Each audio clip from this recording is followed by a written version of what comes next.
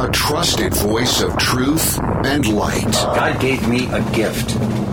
I shovel well. I shovel very well. And a rally point for those who've accepted the reality that they are not sheep. We've got a blind date with destiny. And it looks like she's ordered the lobster. This is the Bryan Hyde Show. Well, hello there and welcome to the show. Oh man, there is a lot going on. And by the way, most of it, if you're paying close attention, is going to make you just a little bit uncomfortable. Sorry, that's the world we live in today. Let me start by, first of all, welcoming you to the show, whether you're a longtime wrong thinker or dipping your toes into the water of challenging the narrative. It's a scary place to go initially, and I remember very well, you know, that sense of panic of, do I really want to do this? Is somebody going to label me? Are they going to start thinking badly of me because I'm not chanting in unison with everybody else like a bunch of first graders? But there's something very liberating that comes, even at the cost of having to face and sometimes recognize and acknowledge that's a painful truth. There's something that sets you free, and I guess the ultimate goal here is not for you to nod your head thoughtfully and say, yes, Bryan, you are so right, you are so smart, because I'm not always right, I'm not smart, but my goal is to encourage you to become the kind of person who thinks deeply enough on the issues surrounding whatever's going on around us that you become an unplayable chess piece on that great game board of life. Because there's a lot of manipulation out there. I mean, just, case in point, look at the panic right now that is associated with the release of 40-plus thousand hours of January 6th surveillance video from the U.S. Capitol. Whoo, doggies, the mainstream media is really losing their stuff over this because suddenly their narrative is being challenged. And you're hearing all kinds of dire, excuses. Well, this is dangerous to U.S. national security. It's going to give people ideas. But what it really comes down to is if people can see for themselves, if they can use their own eyes and their own ears to acknowledge what is going on, what the video actually shows, the narrative that we've been fed about this being an insurrection and people trying to overthrow the government to reinstate a president who didn't get reelected, well, that just falls apart like a soup sandwich, which it should, because it's not a complete narrative. It doesn't give us all the facts, only carefully cherry-picked and carefully honed facts that will lead us to the conclusion that anybody who doesn't support Joe Biden is somehow a dangerous insurrectionist and must be dealt with. Okay, that's not where I'm going to start, though. I want to start with a couple of examples of free speech, uncomfortable examples of free speech. I've enjoyed the Dilbert cartoons for a long time, and Scott Adams, the guy, there's many things I disagree with him on. I thought he was one of the more smarmy defenders of the jab and mandates and that sort of thing, but he's kind of come around, and he's had a little mea culpa here of late, although it's hard to tell, because sometimes he can be pretty snarky. So it's a little bit tough to tell, but he went off on a little bit of a rant last week that was very uncomfortable for a lot of people, myself included. And he talked about, and I'm paraphrasing this, but basically he says, do not support groups that hate you. Now, he tempered that with, you should look at people on an individual basis, which, by the way, I think is absolutely sound advice. If we're going to make distinctions in people, we have to do it as individuals. And really, the clearest distinction that we can make is this person a decent person or not? That's what their behavior will tell us. Not their skin color, not how they voted, not their religion, not what ethnic foods they may prefer, but their actual behavior. That will tell you if you're dealing with a decent person or not. But his point was simply this. Scott Adams talked about how he has tried to be helpful to be supportive for blacks, and he says in return, all he gets is hatred for it. And so he says, I think we've reached the point where it's like, you're better off not interacting with groups. Now, I'm assuming he's talking about, organized active movements and not so much as you must shun any individual who is black, but he's saying these like Black Lives Matters groups, turn your back on them.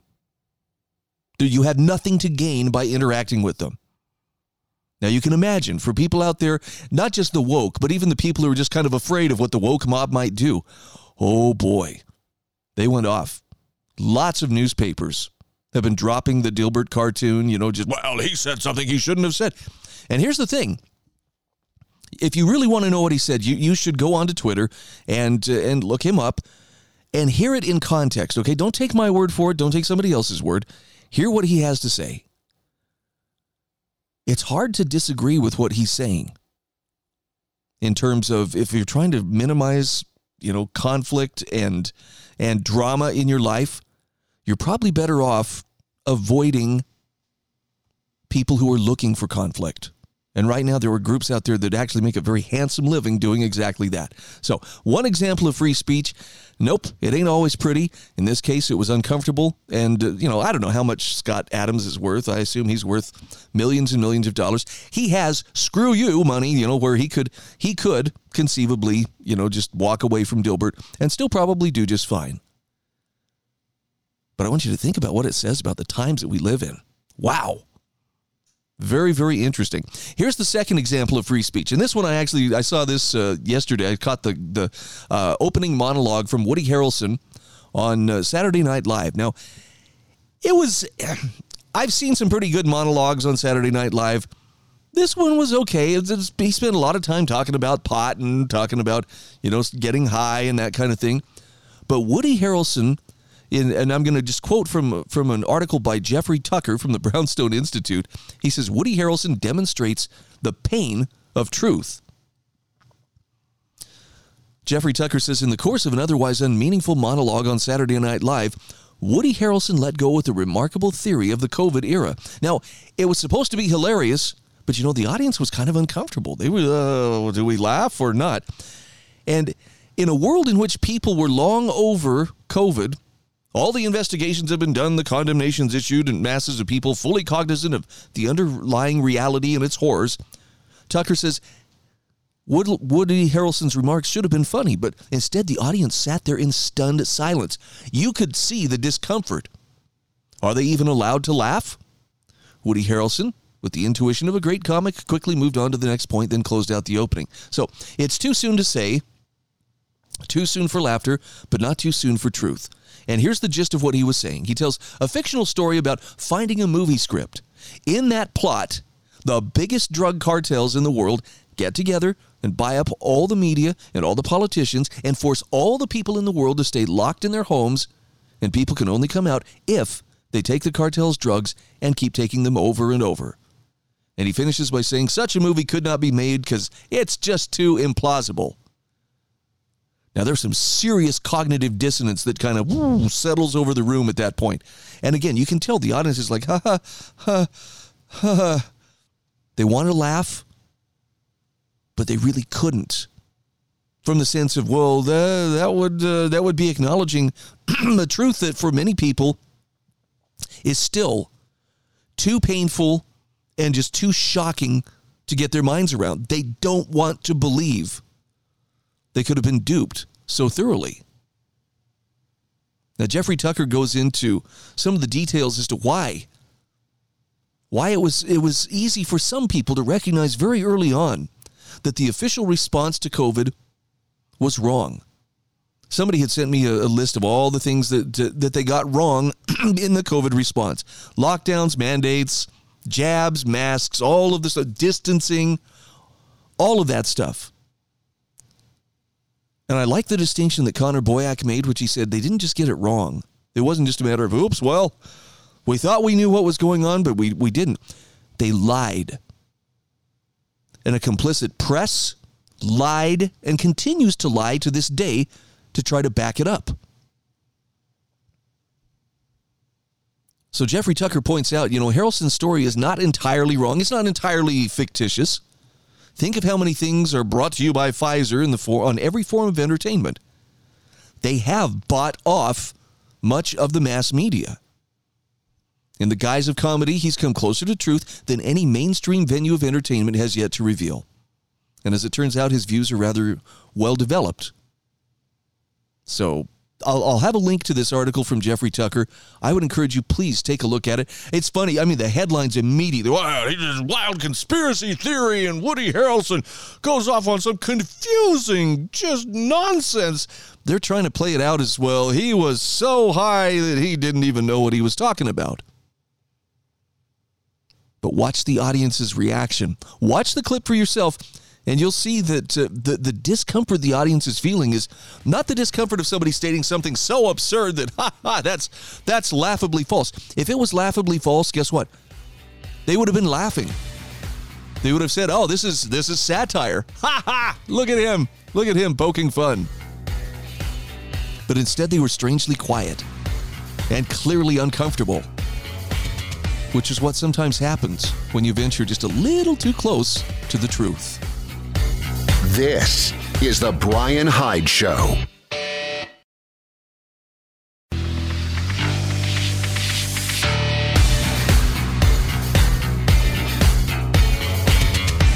This is the Bryan Hyde Show. Hey, welcome back to the show. Just want to give a quick shout out to my sponsors, including MonticelloCollege.org, LifesavingFood.com, Borelli.com, and the Modern Conservative Podcast, or TMCPNation.com. Got links to all of them in my show notes at thebryanhydeshow.com, and I would encourage you, please check them out for yourself and see if there's something that they have that can make your life better. There's a reason that I have cast my lot with each one of them, and I think they're good people. They're good companies. Highly recommend them to you. So feel free to, go shop till you drop, if that's what you need to do. So let's take a moment here and let's talk about the media reaction to the release of the January 6th video. It's been very interesting, to put it mildly. Got an article here from Andrea Woodberg. This is from AmericanThinker.com. With the J6 footage released, the mainstream media begin to panic. She says practically within minutes of January 6th, the Democrat establishment, both politicians and the media, had their narrative in place. It was a violent insurrection that justified the biggest FBI manhunt in history. Saw Democrats conduct a kangaroo congressional hearing to cement the narrative, deprived hundreds of people of their constitutional rights, and cowed Biden's opponents into silence lest they too be accused of insurrection.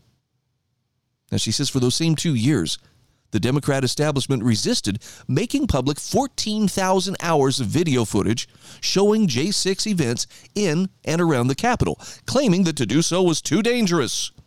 Now, though, with Kevin McCarthy having made the footage exclusively available to Tucker Carlson, well, the media are singing a very different tune.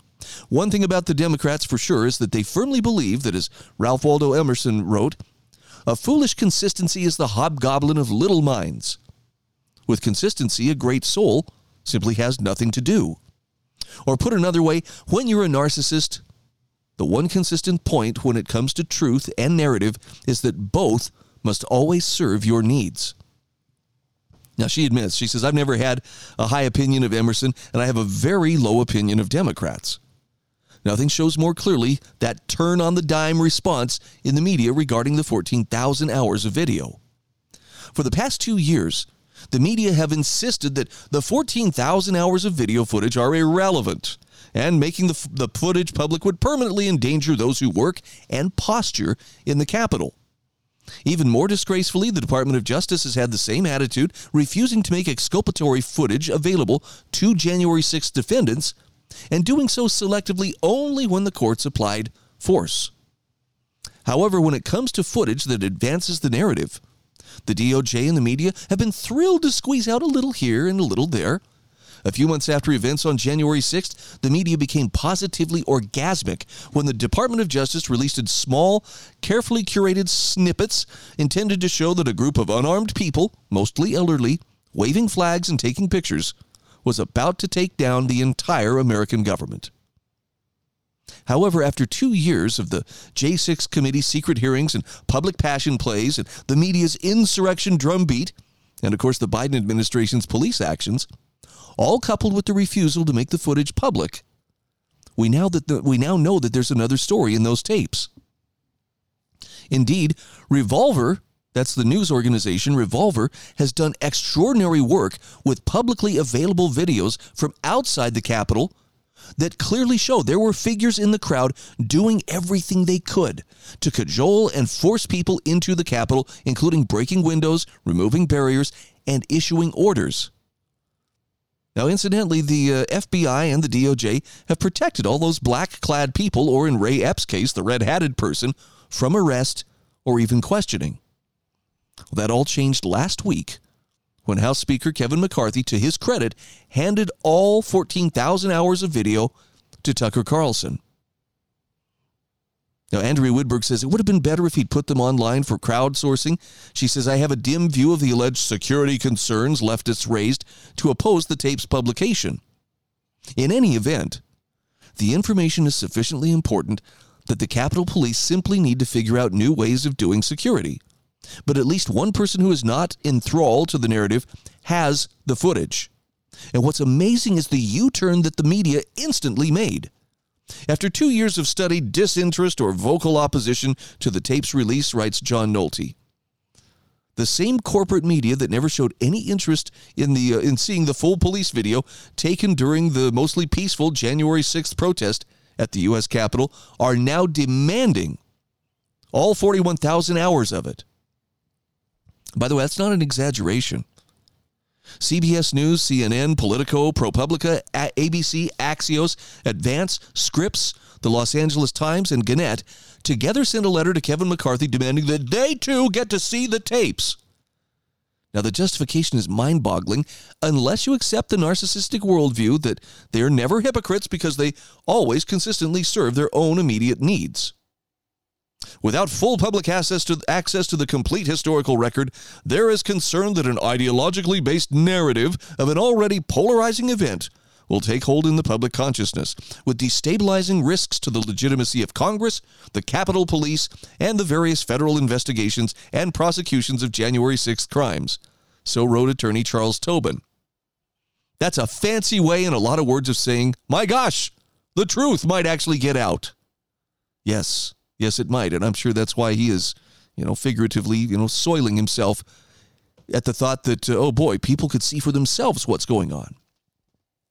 Andrea Woodberg says, so the same people who for 2 years said it was imperative that we see only the J6 committees and DOJ's carefully curated snippets of footage now insist that without full public access, there is a republic-threatening risk that an ideologically based narrative of an already polarizing event will take hold in the public consciousness, with destabilizing risks to the legitimacy of Congress, the Capitol Police, and the various federal investigations and prosecutions of January 6th crimes. Yeah. An ideologically based narrative, kind of like the one they've been pushing on us for the last couple of years. As Andrea Woodberg puts it, in other words, there was no risk when they were persecuting ordinary Americans. However, there's an incredible risk when those ordinary Americans not only prove their innocence, but also, and she says, I'm guessing here, point to a massive government entrapment scheme. She says, if my guess is correct, Congress, the Capitol Police, and the FBI, and the DOJ deserve to be destabilized into the dustbin of history. I'm sitting there for a moment just kind of thinking, wow, how would I feel about that? Well, I think I'll have a Coke. That's how I would feel about that. So I'm glad to see that the information is getting out there. The reaction of the media should tell you a lot about how they're not there to keep you informed. I'm sorry to beat that drum, but having worked in media for the better part of the last 40 years, it's so clear to me that what passes for most of our mainstream legacy, legacy platforms out there, they're not there to keep you informed. They're not there to tell you what's going on. And it's sad. The greatest contrast that I have in my whole day, because I spend my day looking for good, quality, credible information that I can then share with you. But when I go and I visit my 88-year-old mother, who she doesn't get out much, so her window on the world is the television. She is, watching to see what is the nightly news saying. And I think it's usually CBS that she watches. The local CBS affiliate has the best television signal. And so she watches the national news and then she watches the local news. Now, the local news is not bad. I think they actually still are fairly objective in what they do. But occasionally when I stop over to visit her, oh man, I catch just a bit of the national news. And it's so clear that it's so misleading and so incomplete. You know, they can tell you everything you need to know within a 10-second thing with a quick sound bite that leaves so many unanswered questions, but steers you unerringly into the arms of whatever narrative is being promoted by the people who are currently in power. It's really convenient, and I'm sure it's quite fortunate for all those involved. But it also leaves people terribly blinded to what the world around them really is like and what's really going on. So I'm happy for any cracks that appear and allow the truth to get through. This is the Bryan Hyde Show.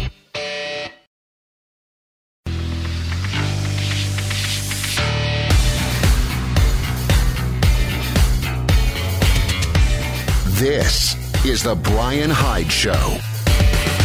All right, welcome back to the show. By the way, if I'm going into rant mode, I have to apologize, but I kind of get this way sometimes. Particularly over the weekend, I see a lot of things going up. People, thank you to the people who send me relevant articles. Ruben sent me some really wonderful stuff over the weekend, and I'm raring to go. I am ready to hit the ground running come Monday. I want to get this all out there because there's so much good information.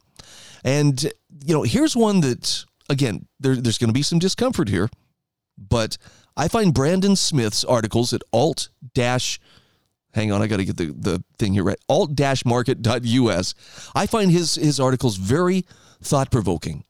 And his latest one on deconstructing why leftist movements cannot coexist with people who love freedom, it's marvelous. I want to hit a couple of the high notes and just again, this is for the sake of helping you better see some things that are not being talked about by most other mass media sources. So what you do with this information, well, that's up to you.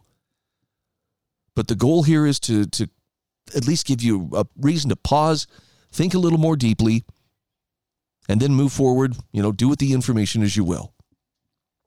Brandon Smith says, it should be clear to anyone paying attention during this current stage of instability in our modern era that something is very wrong in terms of American society. Now, just as an aside here, I think most reasonable people would say, he's right. Yeah, that's pretty easy to see. He says, I'm not talking about ongoing issues of political corruption and economic mismanagement. He says, I'm talking about something much more dangerous. I'm talking about the systematic derailment of our culture, heritage, principles, history, and moral compass. I'm talking about the vicious devouring of the very sinews that hold our civilization together. Brandon says there's a cancer eating away at America, a concerted, organized effort to destabilize. For anyone familiar with the Conjuring movies, it's a bit like a demonic invasion. As Ed Warren cautions, the 3 stages of attack are infestation, oppression, and finally, possession. But the little demon we're dealing with comes with Antifa patches, rainbow flags, and special pronouns. He says, this week I came across a statement by Georgia Representative Marjorie Taylor Greene in which she called for a national divorce, a separation of conservative red states and far-left blue states. A parting of ways due to our obvious irreconcilable differences. Now, leftists within the corporate media, of course, flipped out, accusing Greene of inciting treason and the destruction of the U.S. And he says, well, I generally don't put much stock in the comments of politicians. I think it's important to address this particular sentiment because it echoes the arguments made by the liberty movement and the alternative media for so many years. It's just surprising to hear a prominent public figure say what we've been saying for so long. The frantic upheaval expressed by the political left in reaction to Greene is something that he's written about in the past. In his article, Separation or Purge, sharing a society with the political left is impossible. That was published a year ago. Brandon says, I noted that leftists take a communistic approach to civil disagreement. They see the populace as chattel to be managed in the name of the greater good of the collective, not as individuals with the right to disassociate. So here's a quote from that article. Why not carry this process forward to its natural conclusion? Red states break from blue states and red counties break from blue state control, and we live our lives the way we see fit. Let the leftists continue with their draconian economic and political models and see how well that goes for them. He says, I guarantee they will be in financial ruins within a decade. The list of the most indebted places in the country is dominated by blue states, and they will be begging to return to a union with red states, except for the zealots, which would lose influence as they continued to fall. But he says this will not happen peacefully because, again, the leftists cannot tolerate free activity. Their OCD will not allow them to be content with living in a collectivist state of their own. All states must be collectivist before they are satisfied. People are property to them, property of the collective, and people who are property cannot be allowed to make decisions without oversight. That's pretty spot on, I would say. Now, Brandon points out globalism and progressive authoritarianism have been inching forward for a long time in the U.S., but only in the past 10 years has the agenda become more obvious to the general public.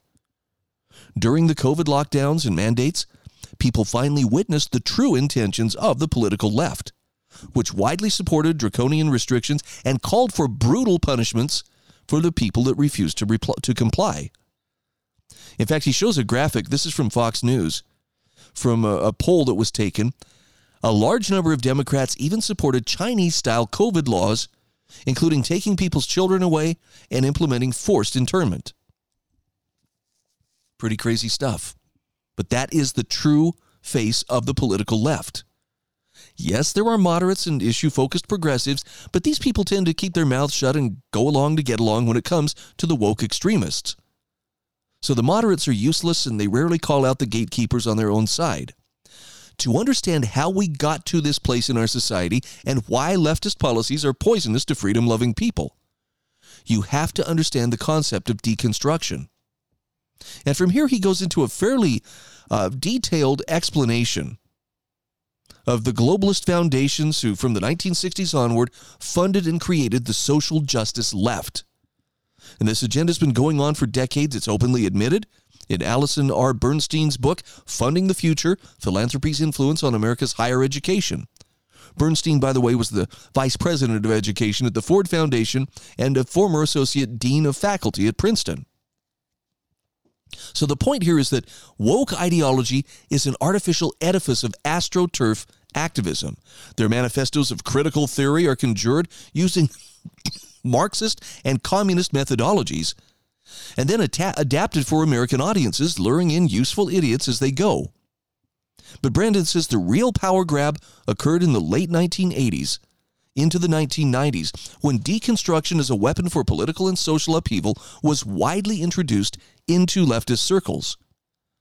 Before then, deconstruction derived from the work of the philosopher Jacques Derrida and was often thought of as a mind game, a way to question long-held standards that acted as a basis for critical thinking or philosophy. But in the 1990s, it became something else. Derrida's ideas were to question binary notions in philosophy, but globalists and leftists expanded it as a foundation for questioning everything. Not just questioning, but engaging in hostile activities against the foundations of civilization. Leftists see structuralism or order as a target, and they hate anyone seeking to order society around rules, definitions, and principles that rely on discrimination of certain behaviors. So for leftists, all traditional rules and protections must be sabotaged. All aberrant behaviors must eventually become accepted as normal. They believe that in this way, society can be homogenized into a utopian world of perfect equity. So discrimination of anything except traditional principles is considered by them to be taboo. Because if people are allowed to discriminate, then that allows them to separate. And if people are allowed to separate, then collectivism of thought can never be achieved. The hive mind requires total conformity. So the purpose of deconstruction is to pick away at the fundamental systems and definitions and attempt to show them to be inherently flawed, problematic, or absurd. Now, usually this method relies on abstraction, appeal to emotion and subjective experience rather than true analysis. In fact, critical analysis is considered the enemy of social justice because it places facts and evidence above subjective experience and mere feelings, A lot of our pronoun drama comes from this. See, emotional and self-absorbed people are easy to control. Critical people that value reason are harder to control. And for leftists to prevail, they must destroy critical thought and encourage reactionary emotion as the norm in society. And if that doesn't work, radical leftists argue that burning primary systems to the ground by force is preferred. The end game for them is not necessarily to be right. The end game is to win. Now, he goes into much more detail here, but I want to just jump ahead to the end of his article. One of the first things they accused Marjorie Taylor Greene of doing was inciting civil war. She never argued in favor of this, but they insinuated it, as if to say, try to walk away from us and we'll kill you. That should tell you something.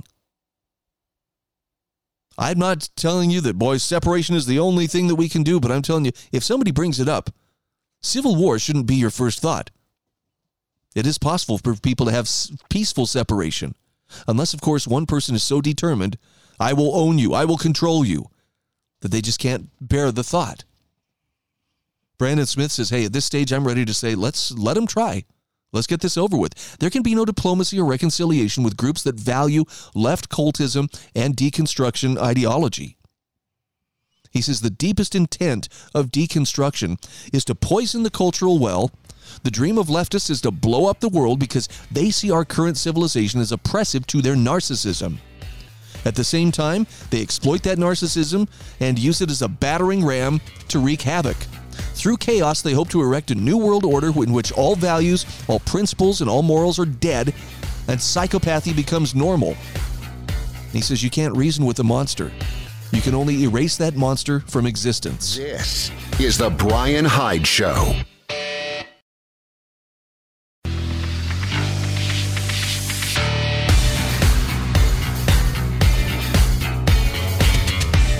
This is the Bryan Hyde Show. All right, welcome back to the show. Hey, if you haven't subscribed to my show notes, I just want to extend this invitation. It's not going to answer all your prayers. Your teeth will not be, bright and white and your breath minty fresh just because you subscribed, but you will definitely have some good food for thought. And I will share my show notes with you each day that I do the show just by first of all, go to thebryanhydeshow.com, click on show notes down at the bottom of the page. There's the subscribe button. It's going to ask for your email. And that's all it takes. I don't share. I don't sell. I don't give your email away. I don't spam you. I'll just share my show notes on the days that I do this program, and you can do with the information what you will. So a couple quick articles to touch on. This one may sound a little bit out there, but I think this is a topic that really cannot be ignored. While our attention is focused on a lot of other things that are, high profile, oh, did you hear Woody Harrelson's, monologue and stuff? That's all fine and dandy, but did you realize the World Health Organization is quietly pushing for acceptance of an accord that would give it near complete control at every level of government globally in the event of a health emergency? I know, that weird sense of deja vu, that little shiver up your spine. Wait a minute, haven't we kind of seen this before? Yeah. So I'm including an article by Clark Barnes. This is from earlking56.family.blog. I'm not familiar with this website, but I'll tell you, the article is definitely worth your time, worth your consideration. It's the pandemic accord that the World Health Organization is putting forth that would give it control over U.S. livestock and the food supply. Really? The author here says, I've read many articles on the World Health Organization's attempt to take over the U.S. pandemic response through an accord that will allow it to impose vaccines, lockdowns, and essentially any restrictive measure it wants in the name of a virus. But he says no one is talking about how the accord will give the World Health Organization complete control over agriculture, wild and domesticated animals, as well as our food supply. Now think about it. You want to control people. That is the place where you're going to want to have absolute control. Last Monday, the World Health Organization's incoming chief scientist said, government should invest in vaccines for all strains of influenza that exist in the animal kingdom in case there's an outbreak among humans. Jeremy Farhar, who's leaving Wellcome to join the World Health Organization later this year, said during a media briefing in terms of a potential pandemic event, H5N1 is a big worry. Now, he warned that H5N1, or avian influenza viruses, are being allowed to circulate among poultry, wild birds, and mammals, and it's the perfect way to create something nasty. Now, this should have your full attention, because the World Health Organization is gearing up to give itself the authority to declare pandemics and to control this country's pandemic response. That's a scary thing. That would subvert the sovereignty of nations. And this is a pandemic accord the Biden administration, at last I heard, was fully intending to enter into. So they're going to start with poultry. You're either going to allow your flocks to be controlled, surveilled, and vaccinated, or they'll be killed so the viruses they don't have won't spread to people or harm the environment. That's what they're laying the groundwork for. And the authority they'll derive from which they'll derive this power is in the pandemic accord. So I'm going to recommend, take a look at this article. Maybe it's just too far out there. Maybe it's something you'll say, oh no, I couldn't see that happen. But I do believe it's something we should approach with great caution. I believe that this accord will, if entered into by the U.S., usurp our nation's sovereignty, violate our privacy, it'll restrict our independence, and above all, infringe on our right to grow our own food and raise our own animals. Everything will be done in the name of a pandemic, and at least on paper, we will be powerless to stop it. And as we saw, with the earlier pandemic, even right down to your local hometown, there were many people who, we got to defer to what the health authorities are saying. They're the ones who know what's best. What a crazy time we live in. So you'll find the article in my show notes at thebryanhydeshow.com. All right, let's take this to a little higher note here, a little more positive thing to end on. Love this article that I found from Alethea Hitz. Got to get her name right. If you're looking to bring a bit of happiness and purpose into your life, she has a simple but highly effective solution that she recommends, and it starts with attentiveness to the people around you, the virtue of noticing. She says focusing on the present is increasingly quite the challenge. Daily news bombards us with fears about the future, and some of us might find ourselves thinking about a past stage of life or daydreaming about a hypothetical future. Well, while contemplating the past and future are not necessarily wrong, it's easy to substitute them for being present in our everyday lives. Yet she says it's the now where we can best serve others. Attentiveness, or a sustained awareness of the present moment, might be a forgotten virtue, but she says it's an important one. And as many people today are increasingly lonely, finding ways to serve and connect with others is all the more important.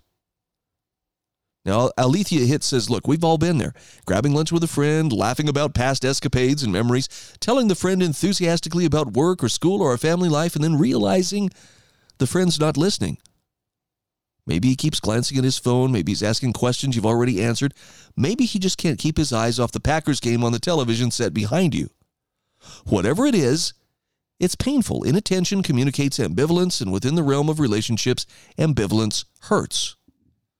So in today's era of constant stimulation and distractions from our devices, attentiveness is a way to show loved ones that we care about their accomplishments, problems, and lives. Attentiveness, then, is part of serving others. It communicates to them that we sincerely care about their lives. It shows that we're willing to direct precious time and energy to listening and interacting well. Now, she says, to be sure, it's not easy to pay attention, at least not in the focused way that service sometimes requires. We all have responsibilities, personal concerns, or to-do lists that keep stomping their way through even the most well-intentioned minds. And in today's era of constant stimulation and distraction from our devices, well, our attention's already divided. It takes effort to push the distractions away, to practice active listening, and focus our thoughts on the person we're speaking to. Still, attentiveness is another way to apply the famous golden rule. If we'd like people to listen well to us, shouldn't we do the same for them? Beyond giving others our full attention, we can also use attentiveness to find ways to help others in our lives. We can't take opportunities that we don't know about. It's hard to fix the carburetor without first seeing the check engine light pop on. It's hard to mend a hole in a sweater we didn't know was ripped. Perhaps less obvious, though, is the number of opportunities we have but don't know about. In many of the situations around us, there are chances to serve and help others. Attentiveness opens our eyes to these opportunities, helping us to effectively navigate and respond to problems. For example, she says, a lady at church noticed that our pastor's voice was occasionally getting hoarse halfway through the morning service.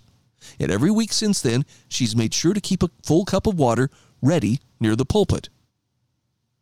See how simple that is? Attentiveness helped her to take action, caused her to see the problem and respond to it.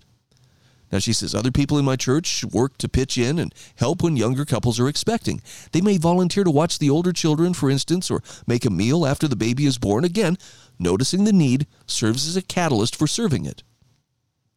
So some service opportunities, too, are time-bound. Maybe your student friend has exams. Wouldn't they appreciate a quick text, a small good luck as you finish prepping? Maybe an acquaintance from work has a surgery. Wouldn't they enjoy a note, something like, I hope everything goes well, or I just wanted to say, I'm thinking of you. Every day we encounter little moments to serve others, moments that will soon disappear. Attentiveness is a way to grab them, to grab a hold of these moments, finding opportunities to serve, and then using them. And she says it's not always as hard as we think. Alethea Hitt says attentiveness may seem like an insignificant skill, but it's pretty powerful. By focusing on the present, we can better notice the needs of those around us, and we can better interact with the people we see daily. Attentiveness shows other people we care, and as such, it belongs on the list of virtues. Now, that's not really, groundbreaking, like, wow, how did she come up with this incredibly complicated hypothesis? No, this is very simple stuff. But I'll tell you, it really hit home. And I think of those times, man, I have so frustrated my wife before when I'm in the middle of reading something or I'm looking at something on my phone and she's trying to talk to me and I'm still trying to halfway keep tabs on what I was doing. She's had to point it out to me before. Hey, are you even hearing what I'm saying? I have to admit, it's not a good thing. So I'm working on this myself, but I want to attest to what Alethea Hitt is saying. When you start paying attention to the people around you, and it can be something as simple as noticing somebody with a walker coming up to the door of the restaurant, go hold the door. That attentiveness is the key to recognizing opportunities for service, and service will bring you happiness regardless of what's going on. This is the Bryan Hyde Show.